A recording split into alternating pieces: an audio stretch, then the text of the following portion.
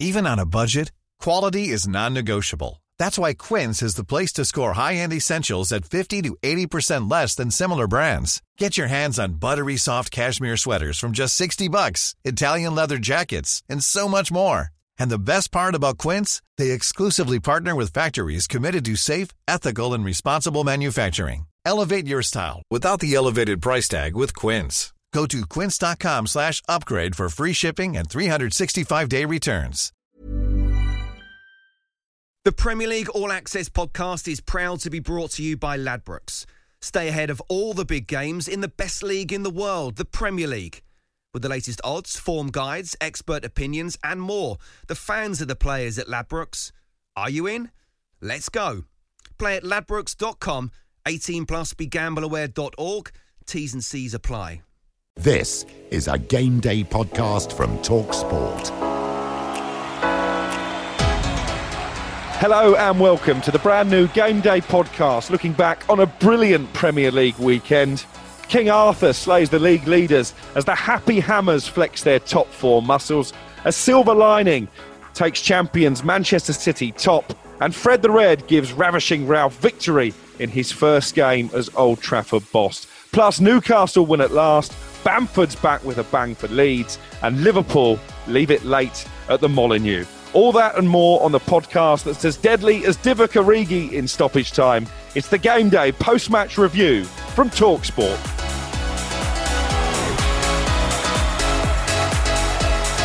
This is Game Day. And a very warm welcome to Messrs Trevor Sinclair and Darren Lewis. I'm a bit out of sync actually, Darren. I usually see you on a Thursday, but here we are recording on a Sunday evening, looking dashing as ever, and no doubt crowing from Liverpool's last gasp victory over Wolverhampton Wanderers. I certainly am. I want to be gracious in victory, but I really can't because these are fine margins and I've got to take everything I can. And I don't know what might be coming up from Trevor's fantastic former club. So I've got to go with whatever I can. And Liverpool, absolutely fantastic. It doesn't have to be pretty, as we all know. It just has to be resulting in the 3 points. And on the subject of Trevor's former clubs, I guess it's been a mixed weekend in the Sinclair household because West Ham picked up a magnificent win. Manchester City, superb again. Saw you tweeting about Celtic on Sunday as they picked up 3 points. But defeats for Blackpool and Queen's Park Rangers. Not quite the perfect weekend for you, Trevor. Yeah, good evening, Crookie. Good evening, Lewis. Yeah, I was very disappointed with Blackpool. It was a horrendous weekend weather-wise up the northwest, and Luton came, did a job. I think it was certainly a leveller for the performance that Blackpool put out there, and fair play to Luton. They got the win, and then Queen's Park Rangers. I watched some of that game this afternoon, and I thought Stoke deserved the win. The goalkeeper played well, and I thought Stoke definitely deserved the 3 points. So yeah, a little bit of mixed fortune for my teams, but certainly for the Premier League teams, did very, very well.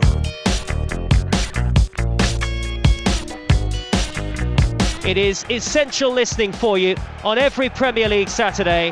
Back-to-back exclusive commentaries on Game Day across the TalkSport network. And it all starts all over again right here. These are nervy moments for West Ham. It's Mount again with the delivery high up towards Thiago Silva. And it's bounced in and Chelsea have the lead.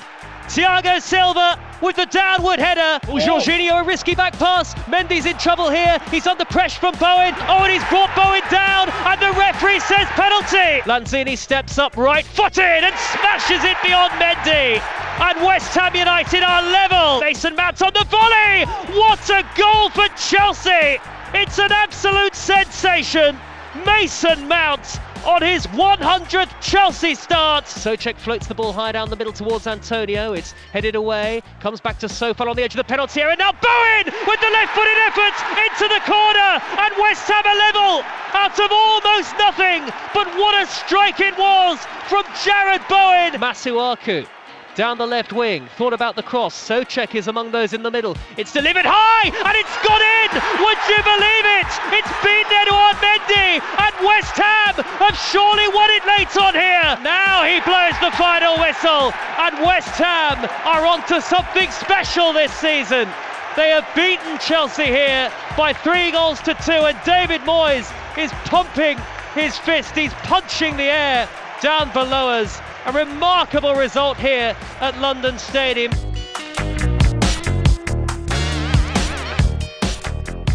West Ham 3, Chelsea 2. Only one place to start, really. Fantastic result once again for West Ham at home. The same scoreline by which they beat Liverpool earlier in the season. We'll start with Chelsea, though, Darren Lewis. Thomas Tuchel, very critical of the Blues in midweek. They weren't great last weekend against Manchester United either. So I guess the big question from a Chelsea perspective, was this result coming?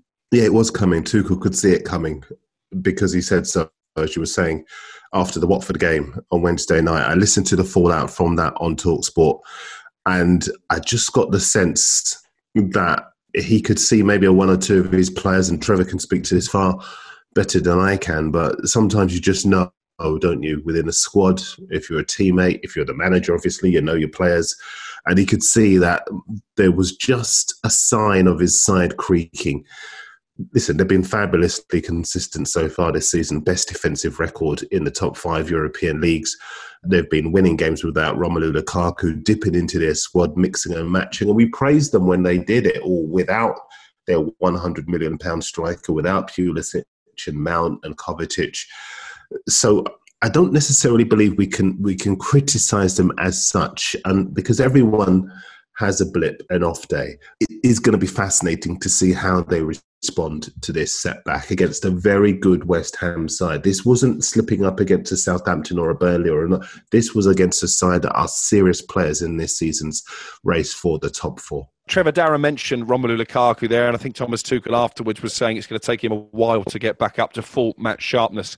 How much did they miss Ben Chilwell at the weekend, and how much are they going to miss him going forward? Well, I think they missed him immensely. Not that they haven't got strength in that area, because I actually believe Alonso does a really good job in a 3-4-3.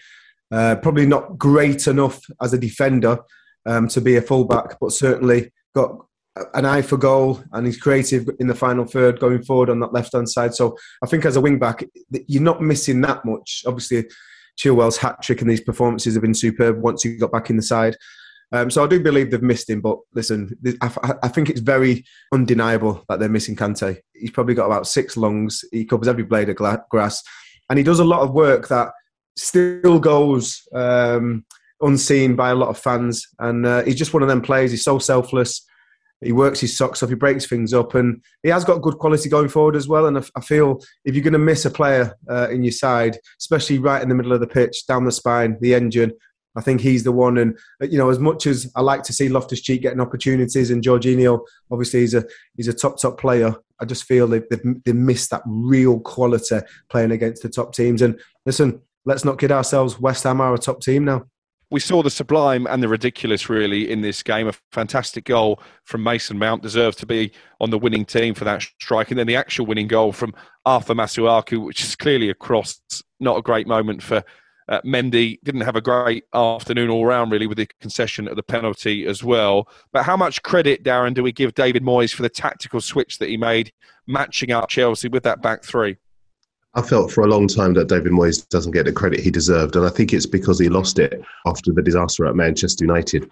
But what he has done at West Ham, not just this season, as we all know, last season was fabulous.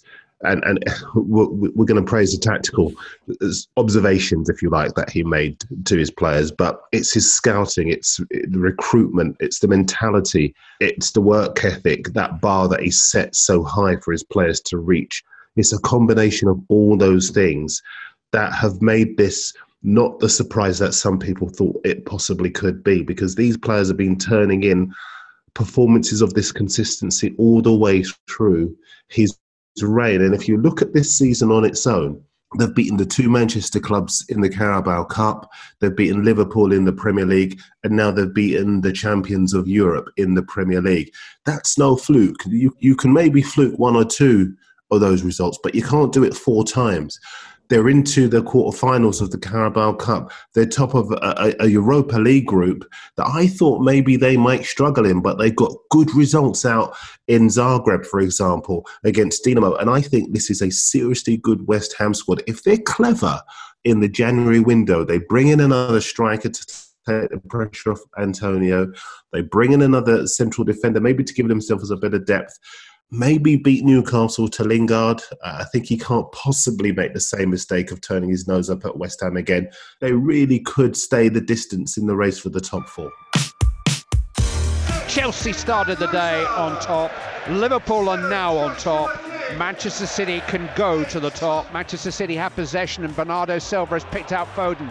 Corner of the penalty area. Early cross. Sterling must score and does score. He just torments Watford. Foden will take the corner.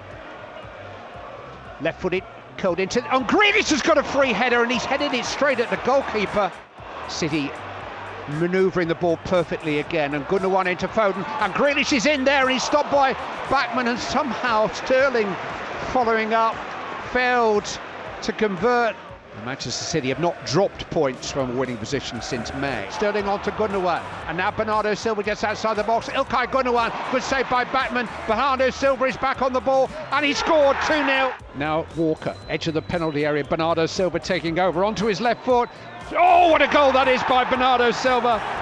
Curled into the top corner. I have got far too much respect for the rivalry between Liverpool and Manchester City at the moment to adjudicate between Bernardo Silva and Mohamed Salah, but they're probably the two best players in the Premier League right now. Cucho Hernandez inside the penalty area, drives in, score! Oh no! Hit the inside the post, now it's in!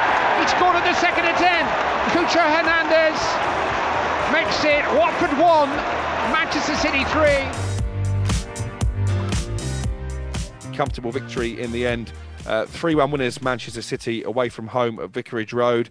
Trevor, Pep Guardiola said afterwards it was City's best performance of this season. Do you agree? I actually feel it didn't matter who they were playing against on Saturday. I thought they were unbelievable. The retention of the ball, the rotation of the players, which we see week in, week out, but it just seemed to click really well. And I think the catalyst for me, possibly one of the best players in the Premier League at the moment, is Bernardo Silva. His performance, his use of the ball, his movement off the ball, his clinicalness in the final third, which Manchester City at times have been, accused of not being clinical enough. And just getting Grealish and Foden back into the side. Foden's cross, do you want Jam on top of that for the goal for Raheem? And then the quality of just keeping things alive for the second goal by Bernardo Silva. And then the third goal was sublime. I just thought he was outstanding. He was the best player on the pitch by a mile. And, to think that we potentially nearly let him go in the summer, it's quite scary. But he looks like he's enjoying it. The team look like they're really enjoying each other's company on the pitch. And they look very, very strong. I mean, it's almost like it's clicked, and this is the time now that they're going to go on a run.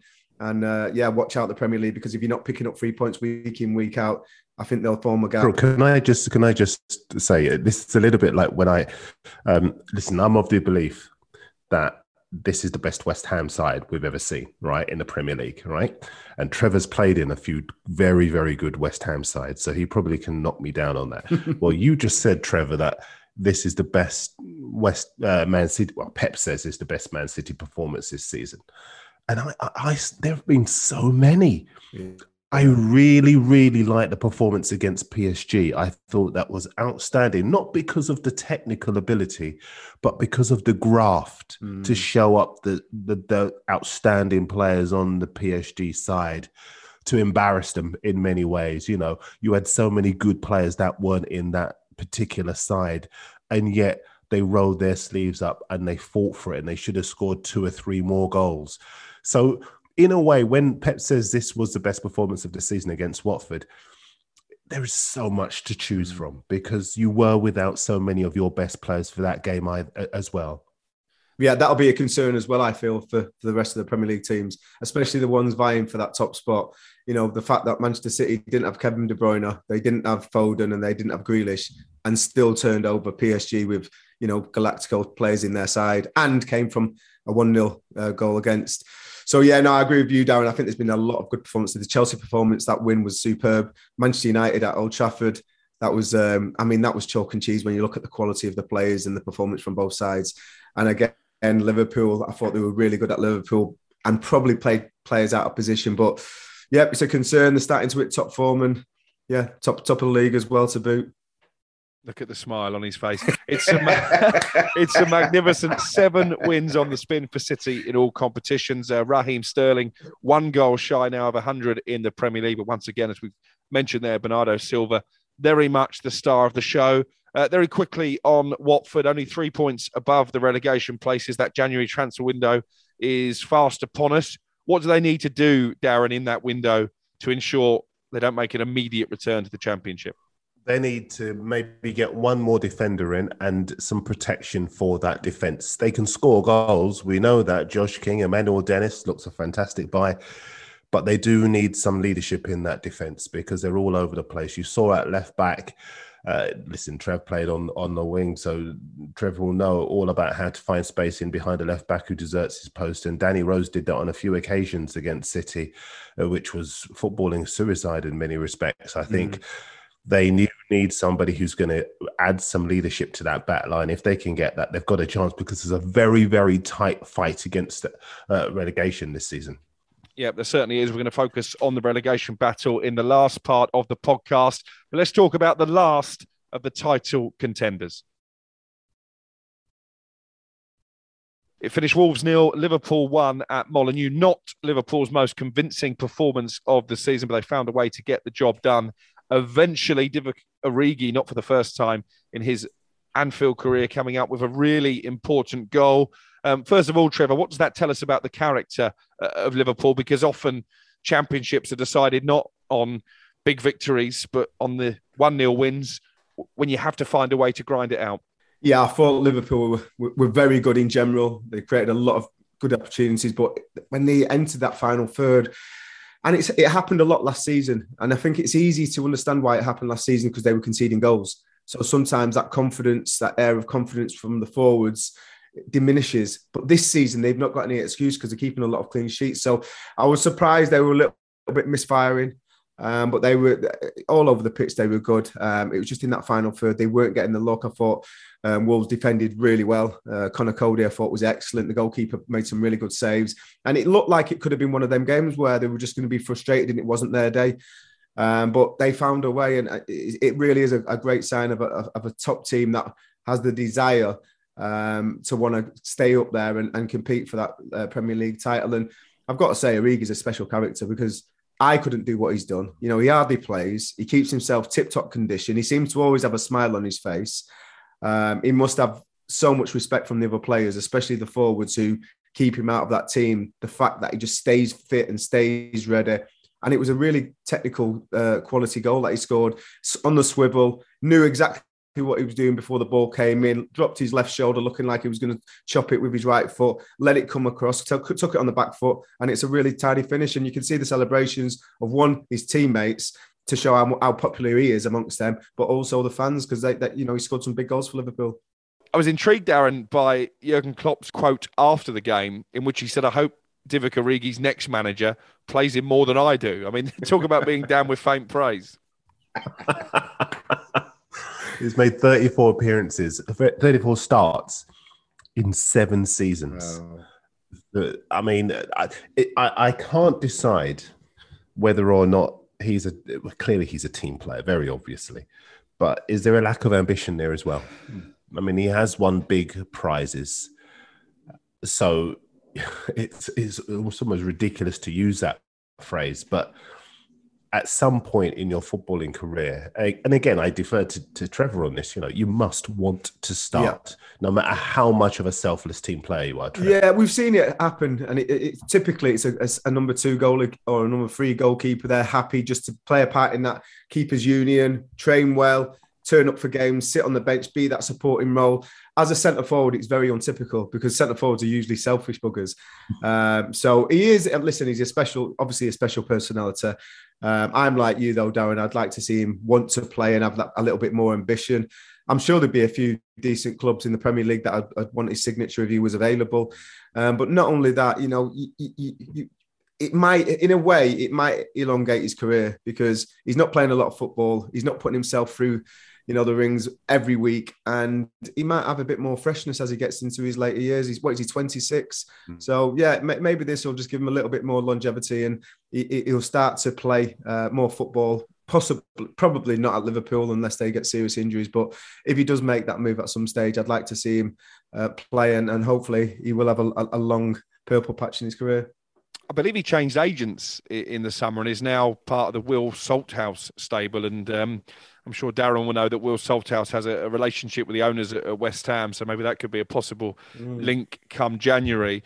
I felt a bit sorry in this game for Conor Coady because he put his body literally on the line to deny Diogo Jota a goal on his return to Molineux.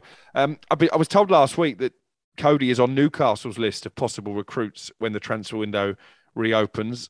I'm not sure he'd be desperate to leave Wolverhampton Wanderers, but can you understand, Darren Lewis, why he would be on Newcastle's shortlist? Just because of the type of character he is. Really important, actually, in that England dressing room, even though he doesn't play very often. A couple of weeks ago, I would have said that they wouldn't get somebody like a Conor Coady because their situation looked so desperate. They were 7 points from safety, and it just looked as though it was all over. Statistically, no one has ever done what they're going to try to do, which is go 14 games, is it, Alex? We had a debate about this. 14 games without a victory. Yeah. And then let's try to stay up. But, I hear all of these people saying, oh, Newcastle are going to go big in the window. They're going to spend 40, 50, 60 million pounds, whatever. Newcastle don't need marquee signings. They need the kind of player that Conor Coady is. A team player, a leader, somebody who's going to organise and somebody who cares. Because, we've seen with QPR, Everton, lots of players are very, very quick to take the money. But do they care when the club's up against it? Are they willing to put in a shift? And as you started off by saying, Conor Coady was playing on one leg, but he helped he put his body on the line for the cause. That's the kind of player that you want with Newcastle in the position they are in now. Now, it's a lot tighter down there, so I think it will be an easier sell now than it would have been a couple of weeks ago. I think if they were to go out there and see if they could get him, and if they were to land him, they'd have a real chance of staying up. Manchester United 1, Crystal Palace 0. A narrow victory then for Ralf Rangnick in his first game in charge at Old Trafford. I was interested afterwards. The German came out and said that Manchester United performed better than he expected. I thought they were excellent in the first half, showed a lot of intensity, much more controlled, and that was one of the key words that came out of Ralph's first press conference on Friday. Went back to type a bit in the second half, I thought, let Palace back into the game. And ultimately, Fred, the unlikely goal hero. We'll come to you first, Darren Lewis. What did you see in Ralph's first game in charge that maybe we haven't seen under Ole Gunnar Solskjaer and Michael Carrick? I saw desire. I saw organisation. I saw more of a plan in the first 45 minutes than I'd seen for quite some time. And I think a lot of Man United fans watching that will be heartened by and optimistic about the future under Rangnick. The most significant thing for me wasn't necessarily the win. It was a clean sheet because there had been so many games that they had failed to score. It was the second longest run in their history, 15 games in a row. They needed to stop that particular rot. So for me, the clean sheet was the most important aspect of the performance, and it gave them something very serious to build on.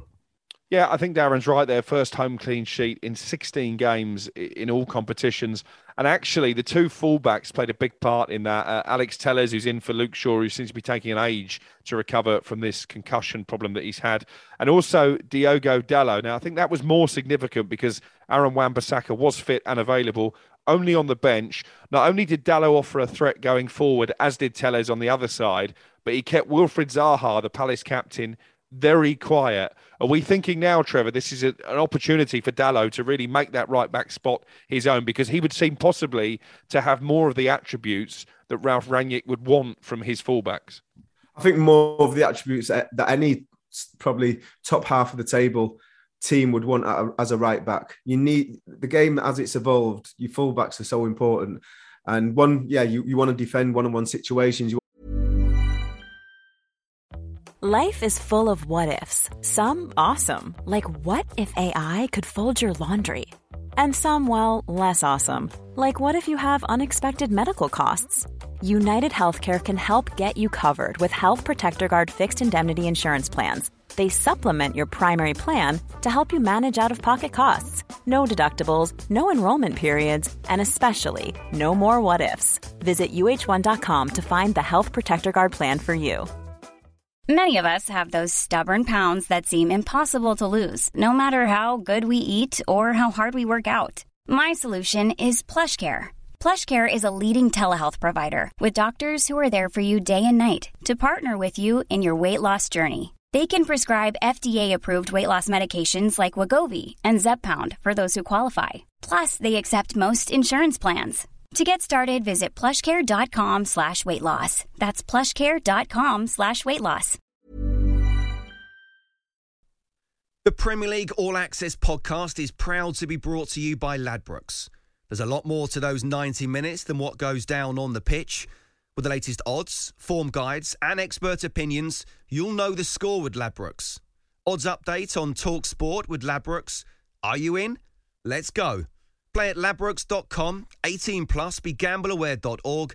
T's and C's apply. Want to be part of that unit, move across the pitch laterally, but going forward, you have to offer, especially when you're playing a system where, you know, a 4-2-3-1, you need that overlap to create 2 against 1 in the wide areas. And I think he's got the engine to do that. He's got much better quality, you know, being quite frank than Wan-Bissaka has in that final third. And I wasn't surprised to see him play and also play well. You know, I thought the challenge that he had was tough against Zaha, but I thought he stuck to task really well. He communicated, he didn't dive in. He took responsibility. And I think that's what Ralph expects from his players. You know, there's going to be a hunger. There's got to be an appetite to affect the game. There's got to be an appetite to win individual battles. But certainly you've got to be creative if you're in them fullback positions. And, you know, I thought it was quite telling that the Crystal Palace only had 2 shots on target. You know, he talks about control earlier. That's controlling the opposition and controlling how many opportunities potentially come against you. So, yeah, I'm not surprised he was more impressed than he thought he would be with his first game. And, it's interesting. I don't think it's the swashbuckling Manchester United DNA, but maybe that'll come later. To start with, they want to stop leaking goals and winning 3 points in games, and that's a great start for Ralph. One of the players I was disappointed with, Darren, not for the first time this season, it has to be said, and I'm loath to criticise him because he's done so much good work off the pitch, but Marcus Rashford, he got caught offside too many occasions not to frustrate Rangnick and the Manchester United fans. And he just doesn't look to me at the moment. I watched his body language on Thursday against Arsenal as well, like a player who's particularly enjoying his football. He's not playing with a smile on his face and that fearlessness of youth that we maybe saw when he first came into the Manchester United team. How does Rangnick get him back to his best? One of the biggest features of Rangnick's skill set is his man management. There are lots of players who speak so highly of his ability to improve them as players, as individuals, as well as having a good tactical structure. So what I think his priority list is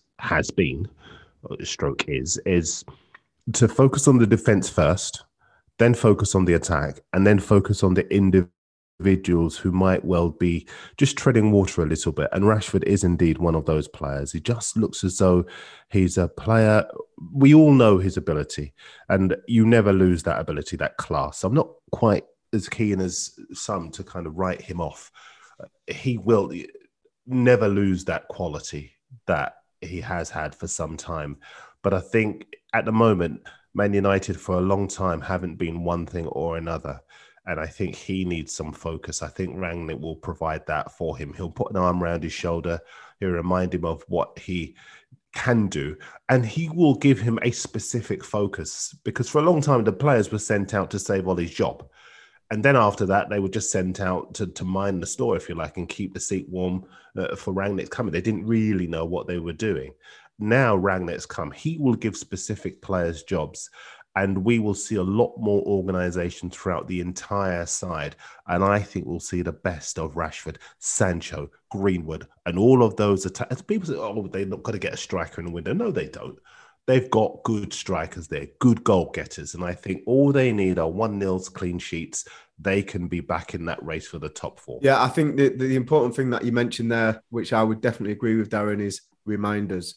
All elite players forget things. I remember doing it myself. I played for Queen's Park Rangers, and I was struggling to get the ball and turn and get out my fullback. And I remember Jerry pulling me to the side and said, Do you know why it is that you're struggling? There's no reverse movement, and it's tiny little things which you can figure. And I think I played against a Russian team for England, B team, quite soon after that, and I absolutely destroyed the fullback because I was running in behind, checking to feet, coming to feet, going over the top, and all of a sudden my game got back to where I wanted it to be. So I think what you're saying there, Ralph will speak to Rashford and he'll analyse his game and he'll talk about certain things and fundamentals that he's forgotten that he needs to start doing again to bring his game back on point. So a winning start for the new man in the dugout at Old Trafford. 3 defeats in a row now for Crystal Palace for the first time since Patrick Vieira took charge. They're still 6 points above the relegation places, but will need to halt that slide fairly quickly. No such problems for Steven Gerrard. Aston Villa 2, Leicester 1, 3 wins and a pretty gallant defeat against Manchester City from Gerrard's 4 games in charge.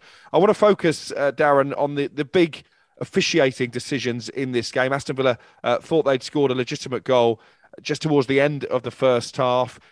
It was cancelled out by VAR because they deemed that Kasper Schmeichel had control of the ball. Now, to be a goalkeeper and have control of the ball, you don't have to have both hands on the ball, contrary to popular belief. If you've got one hand on top of the ball and the ball is touching a surface, i.e. the grass, and the player kicks it away, then it can still be deemed a foul. On that basis, did the referee and VAR get that call right? I'm not sure they did.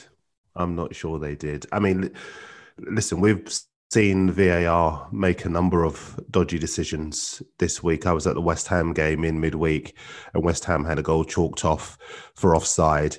I've looked at every frame. I cannot see anything that was clear or obvious about that decision. And I think what happens is, and I don't want to be controversial as such, but very often we see officials make a decision and sometimes on rare occasions they're encouraged to overrule it. But all too often other officials side with the official because they don't want him to be seen to have made a bad judgment. But I think...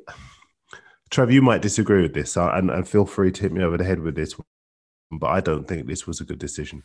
Yeah, I think, listen, I'm just looking at the letter of the law. If the goalkeeper had his hand on it, the ball was still, the players come in, caught him as well. I think Kasper knew the rules, and I think he's used the rules in his favour. So for me, by the letter of the law, he had the ball under control. He had one hand on the ball, even though it was on the grass.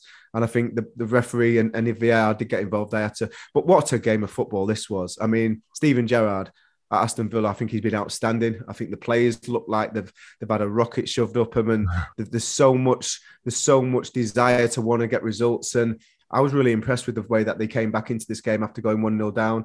And I just thought to a man, everyone looked desperate to win, not just for themselves, but for the badge, for the fans, and for the manager. Can I ask you, do you think that football now is moving into an era of fresh ideas, younger men? I mean, we're seeing some of the older guard, Mourinho. I'm trying to see if I could think of someone whose star has fallen so dramatically. Rafa doesn't appear to have the same edge and sparkle that he once had. And yet you're seeing obviously those top 3 managers, they're all younger men. Yeah. Gerrard's coming, he's a younger man. Vieira, I know they've lost their last 3, but they're playing better, much more fluid, much more organised, and better to watch under Roy Hodgson. Is this a period for the younger men now to take over in terms of Premier League football? Yeah, I think it is. I think there's been a changing of the guard for quite a while now with managers coming in who seem a lot smarter, understand formation a lot better. They're helpers. Listen, a coach is supposed to help. He's not supposed to go in there and fall out with everyone and make everyone feel uncomfortable and scared to make a mistake. That's not a coach. So I think managers now that are coming into football clubs want managers to be the front of their company, of their club. They want them to be able to speak to the media. They want them to be able to explain why they're making certain decisions. And I think the managers that you're talking about, Steven speaks very well. He speaks like a manager already. I think with Frank, Arteta, Vieira, very softly spoken. Listen, he'll have a turn on him if the players do start doing things that he's not asking them to do, and he'll demand certain things. But in general, you're going to do that for Patrick Vieira. So I wouldn't have thought he'd have to go to that tool of giving them a dressing down too often. So, yeah, I think it's a change of the guard. There's a new breed of manager, and it's a manager that understands the game and wants to help the players. What did you guys make of the Leicester penalty claims in the second half? Kiernan Dewsbury-Hall went down. We were watching in the studio while presenting the boot room. Darren Ambrose was convinced that was a penalty. And then right at the end of the game, Tyrone Mings appeared to absolutely clean out Kasper Schmeichel. Can Leicester feel a bit hard done by, Darren? Yes. I definitely think the first one was a penalty. I watched it in real time. I was amazed. Did it go to VAR? We think it did go to VAR, didn't it? Well, they always check those decisions. It's just a case of whether it's a formal check or just a nod to the referee to say nothing to see here. But yeah, I would imagine they did take a close look at that one. The defender puts his foot on Dewsbury Hall's foot. I cannot see how that was not a penalty. And I have to be honest as well, I can't see how Tyrone Mings' elbow in the face of Kasper Schmeichel wasn't a penalty either. And this is what I mean. I don't think the officials covered themselves in glory in the game at all.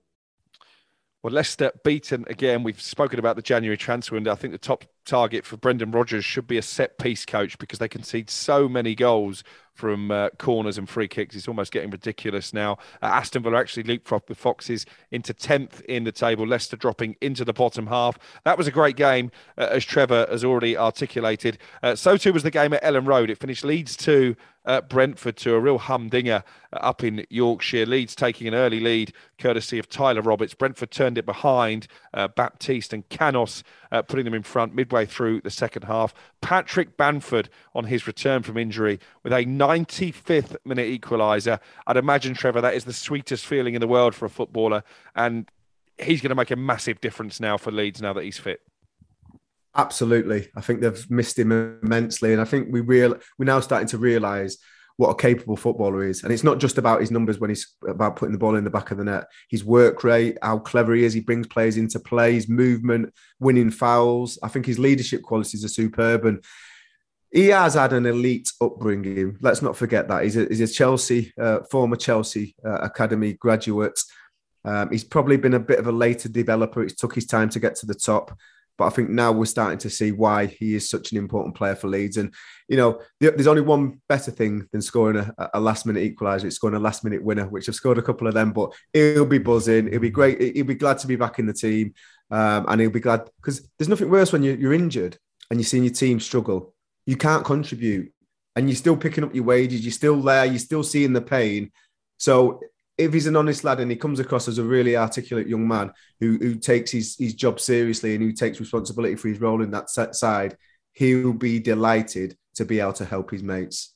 And it wasn't just him making his comeback either. Luke Ayling also back in the side for Leeds. They did lose Liam Cooper to injury with only 15 minutes played. So a mixed afternoon on that front. No Ivan Toney for Brentford, Darren, ruled out by a bout of COVID. They got Watford at home on Friday night, so you'd imagine he will miss that one as well.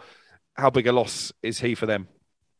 Huge loss. We know that he doesn't just provide goals, and obviously from penalties he's terrific, but he's a leader and they are fighting to stay in the Premier League. And they need leaders. Now, you have to say that the run that they're on at the moment, only 2 wins in their last 9, it would be easy to be uncharitable and say that the wheels have come off. But they will have known, Thomas Frank will have known that there would be a period when it would get difficult after their really, really positive start. And that start has proved a bit of a cushion for them as well, because it means that even though they're going through difficult runs where they're coming against superior teams who are working them out gradually, they still do have that buffer that gives them a bit of daylight between themselves. I mean, what, they're 12th at the moment? And I think they will go through periods where they'll lose key players and they've got to find a way to get points once they've done that. They'll be gutted that they couldn't see it out today because, I mean, that goal went in 5th minute of injury time, I think it was. They'll be absolutely devastated that they couldn't see that out. It would have given them even more breathing space. But they need big players like Toney. And when they don't have them, they've got to be able to find a way to win, keep it tight, keep their heads together, and then they'll be able to get themselves into a position where they can start thinking about another season in the top flight.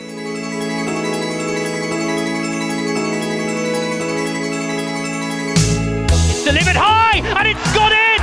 Would you believe it? It's been Edouard Mendy, and West Ham have surely won it late on here. And here now is Wilson, edge of the area, and he fires it! into the net. Newcastle lead here by 1-0. Southampton 1, Brighton 0. Armando Broja is the man who's made the breakthrough. Wolves can't believe it.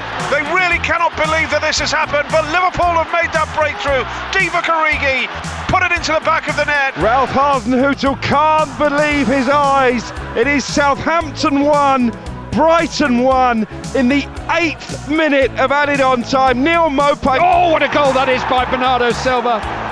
Curled into the top corner. Manchester City's 14th consecutive victory over Watford. And wait for it, Fred with his right foot fires one into the top corner. Absolutely superb finish. The Rangnick reign has begun. Spurs 3, Norwich 0, 13 minutes to go. Not Harry Kane this time, but Heung-min Son. Leeds United 2, Brentford 2. It's come in the last second. Patrick Bamford. Hamza got the faintest of touches for the first goal. Now he's got a header to put Aston Villa ahead. They thought they were ahead just before half-time.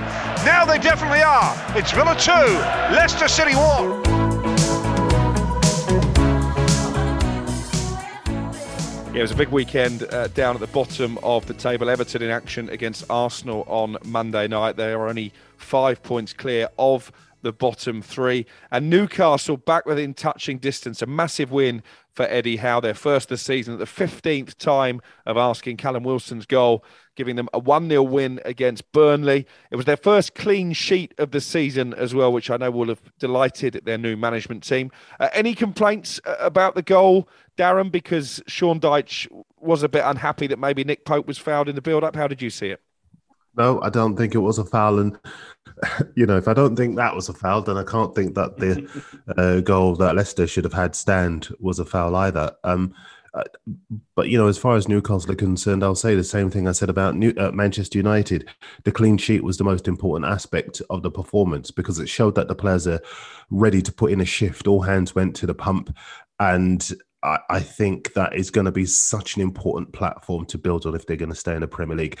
I think they've got their eyes on Watford, who can't keep clean sheets. I think it's 25 or 26 games since they last kept a clean sheet, and Everton above them, who've got horrific injuries. The morale is poor as well. I think Newcastle have got those two clubs in their sights, and if they can maybe build on this now, and under Eddie Howe, they've got the right man. I saw those scenes at the end of the game. Trevor will probably talk to them better than me. And you can see a team that are together. You can see a team that are unified. You can see how much the points meant to Eddie Howe, the determination in his face, his coaching staff. But you could also see the players as well going to salute the fans.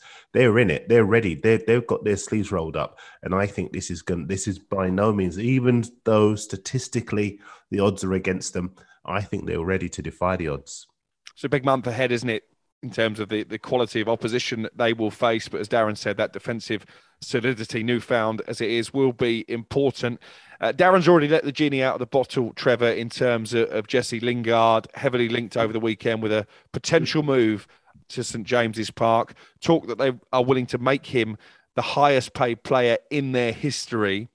Same question I asked about Conor Cody, really. Is Jesse Lingard the type of character that you want in a relegation scrap?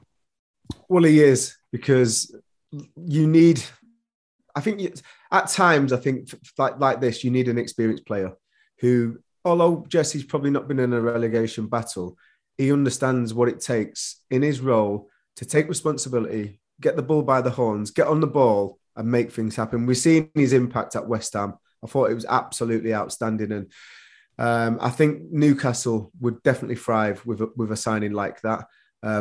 I agree with Darren. I think they need to look at especially their central defensive area, because they need experience. They need someone who's a good man who has a lot of pride in his performances and wants to achieve something at Newcastle. Not just a player with a name who's going to go there, get injured and just watch whatever unfold. So yeah, I think Jesse, there's a lot of glory going to Newcastle, because we know what the fans are like. We know what the city's like. I think if you go there and you keep Newcastle United FC in the Premier League and what's going to come next, I think there's a huge amount of glory to go there. Being made the most well-paid player in the club's history, I think Jesse's going to do that anyway because he's probably on mega bucks at Manchester United. So that doesn't surprise me, but I do feel he's a player that can affect it. But they have got good forwards. And it was quite telling what Eddie Howe said after the game. You know, he seemed like he was happy with his squad. So I wouldn't imagine that they're going to go in and buy 4 or 5 players. They might buy 2, maybe 3 really good players who are going to go straight into the team and who are going to affect results. As good a win as it was for Newcastle, it felt like a significant defeat for Burnley as well. 1 shot on target, haven't won away from home since May. And Maxwell Cornet, their bright hope for the season, hobbling off as well. If he's out for an extended period of time, you really will start to fear for Sean Dyche's team. Let's talk Tottenham 3, Norwich 0.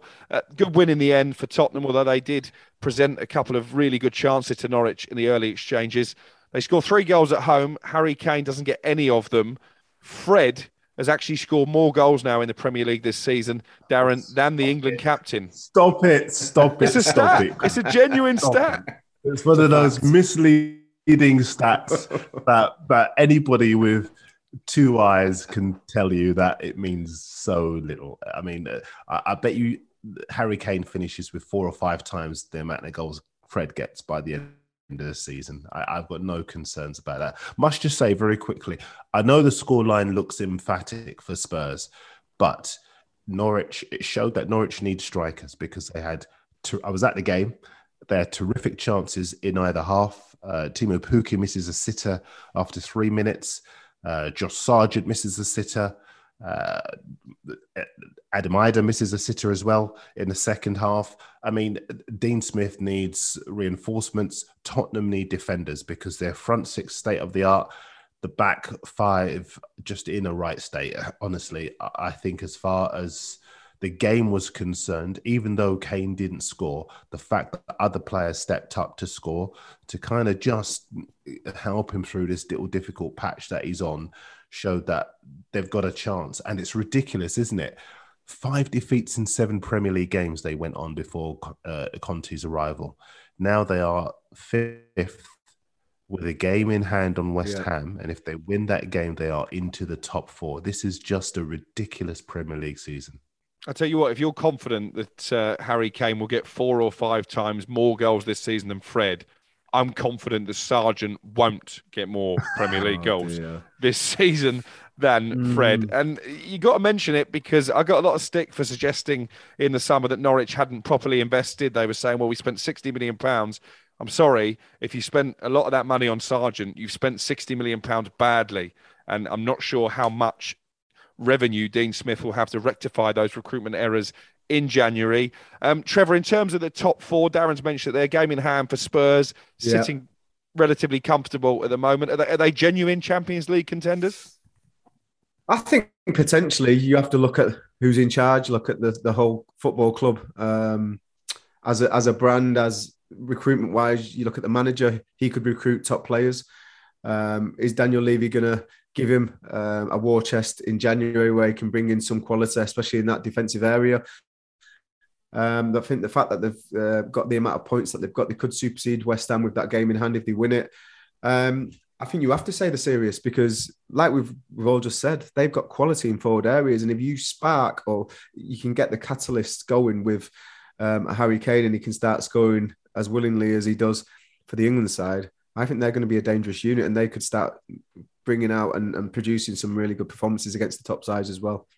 What about the finish from Lucas Moura? Again, he was nominated in the cult hero category by a lot of Spurs fans on the boot room on Sunday night, probably just because of that hat-trick that he scored in the Champions League semi-final. But that was some strike, Darren. It was. I mean, it was one of those ones where we're all sitting there reporting on the game. And when even a journalist is like, whoa, what a goal that was, you know, that tells you, because normally the goal goes in, everyone says, who scored it, who crossed for it, whatever. You know, you've been in a press box, Crook. But this was special because he poked it one way around Billy Gilmour, went around the other side of him, grabbed the ball, traded passes with Son. He looked to have lost control, then regained control, stuck it in the top corner. A truly outstanding goal. I mean, obviously not as good as maybe an overhead kick from the edge of an area.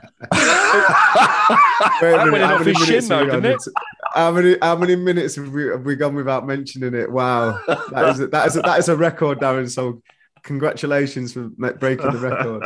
I remember when Gareth Bale did an overhead kick in the Champions League final, and my kids were going, "Oh my goodness!" And I go, "I know someone who's done a better goal than that." And they go, "No, you don't." I go, "Yeah, Trevor, have a look at this." And they go, "Whoa." Yeah, but you've got to put it into context. You said it there. Gareth Bale was a Champions League final. All right. Trevor's was against Barnsley in the FA Cup. It's not like you being horrible. You're usually really nice. It doesn't suit you, sir. It's because I'm filling in the Sam Matterface role, aren't I? So I need to be a little bit nasty. The one game we haven't mentioned yet from the weekend was down on the South Coast. It finished Southampton 1, Brighton 1. I was there for Game Day Live. It was an excellent contest, actually. Southampton, as seems to be the story of their season, brilliant in the first half, didn't take the opportunities to kill off Brighton. And then Neil Maupay, what a week he's had, gets booed by his own fans after drawing a blank against Leeds, scores a Trevor Sinclair-style overhead kick against West Ham to earn a point, and then strikes in the 98th minute to rescue a draw for his team. I spoke to him after the game. He was really happy about silencing his critics. But I know, Darren, you wanted to speak about Ralph Hasenhüttl and a pretty scathing attack on his goalkeeper, Alex McCarthy. Basically, the Southampton manager wasn't happy that McCarthy didn't let him know that he was injured, and therefore James Ward-Prowse actually sat a bit deeper when the free kick that led to the equaliser came into the penalty area, playing Maupay onside. Match of the Day did a pretty good review of this with Danny Murphy and basically made it clear that McCarthy, for about the last 16, 17 minutes, wasn't taking goal kicks. So surely Hasenhüttl should have realised he was injured and taken decisive action if he wished to do so. And I do think if it finished 1-0, maybe the narrative would have been very different, and Ralph Hasenhüttl may well have actually praised McCarthy for heroically battling on. Yeah, I wonder if maybe Ralph might have woken up this morning and regretted what he'd said, because from what I understand, it's normally around about an hour or so. We've both covered games on the South Coast at St. Mary's, Crook, so you know this. It's normally an hour or so before the managers come in, but he was straight into the press conference afterwards, maybe just feeling the emotion of losing the points. Trevor can speak better to how your blood is up sometimes after the final whistle result hasn't gone your way, you've lost and you're lashing out. And I just think maybe when he calms down, he might think to himself, I've made a bit of a mistake there, because our job as football reporters is to say what we can see. You commentate, I write. In a game, if you saw that the goalkeeper was struggling and that someone had to take his goal kicks for him, you would tell your listeners, I don't understand why the manager isn't making a change here. Yeah, no, Darren, you're right. I think he'll be disappointed. I agree. I feel he'll be embarrassed by what he said and how he's kind of left McCarthy under the bus there, because any manager worth his salt, if you've got a decent number two, you take McCarthy off. And although they got away with it until the last minute with other players, which again, the starting position of the opposition, if you've got a defender in there taking it, they can be a lot more advanced. The offside line's been changed. The game's a lot bigger. So if you don't win that second ball on the first kick, you're very open to counter-attacking and you're very spread out, and it's easier to create chances. But I think that the most important thing is Ward-Prowse going onto the line.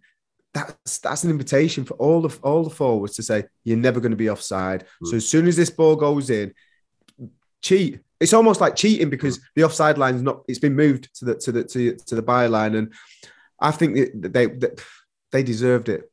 By not changing the goalkeeper. I feel that was the defining moment of that game, and it stopped them getting over the line. And actually, I thought Brighton were really struggling in the defensive line, and Southampton should have scored so many goals. But Brighton's back three of Duffy and Byrne and Veltman, I thought they were really poor and easy to get at. Trevor, the Southampton in a relegation fight, the last thing you need in a relegation fight is to alienate your goalkeeper. And maybe other players in the dressing room who might be allies of him as well. Sorry, Crook, you go ahead.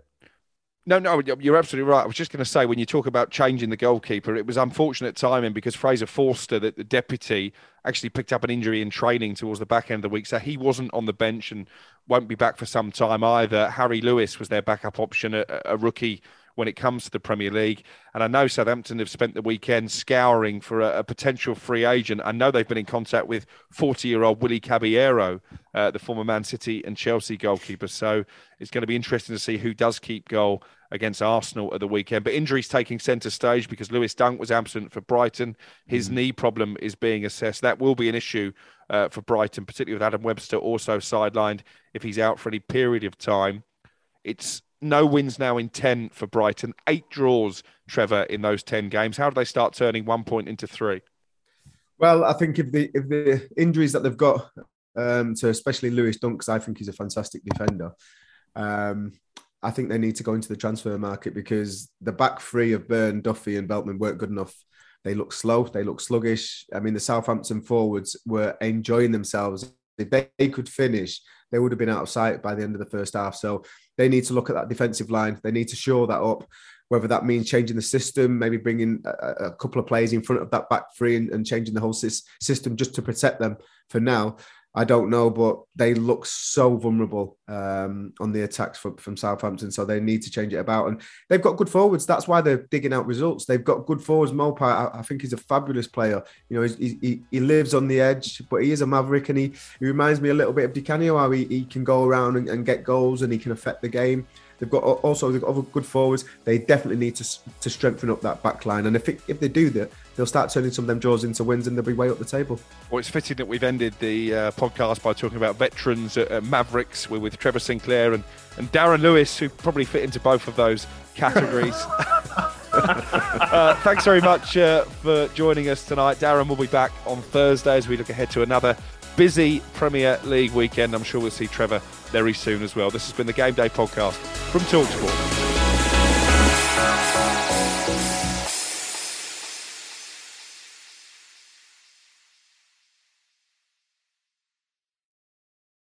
The Premier League All Access podcast is proud to be brought to you by Ladbrokes. The latest odds, we set them. Form guides, we've got them. Expert opinions, we share them. The best fans in the world deserve the best. Be match day ready before the whistle blows with Ladbrokes. Odds update on TalkSport with Ladbrokes. Are you in? Let's go. Play at ladbrokes.com. 18 plus. BeGambleAware.org. T's and C's apply.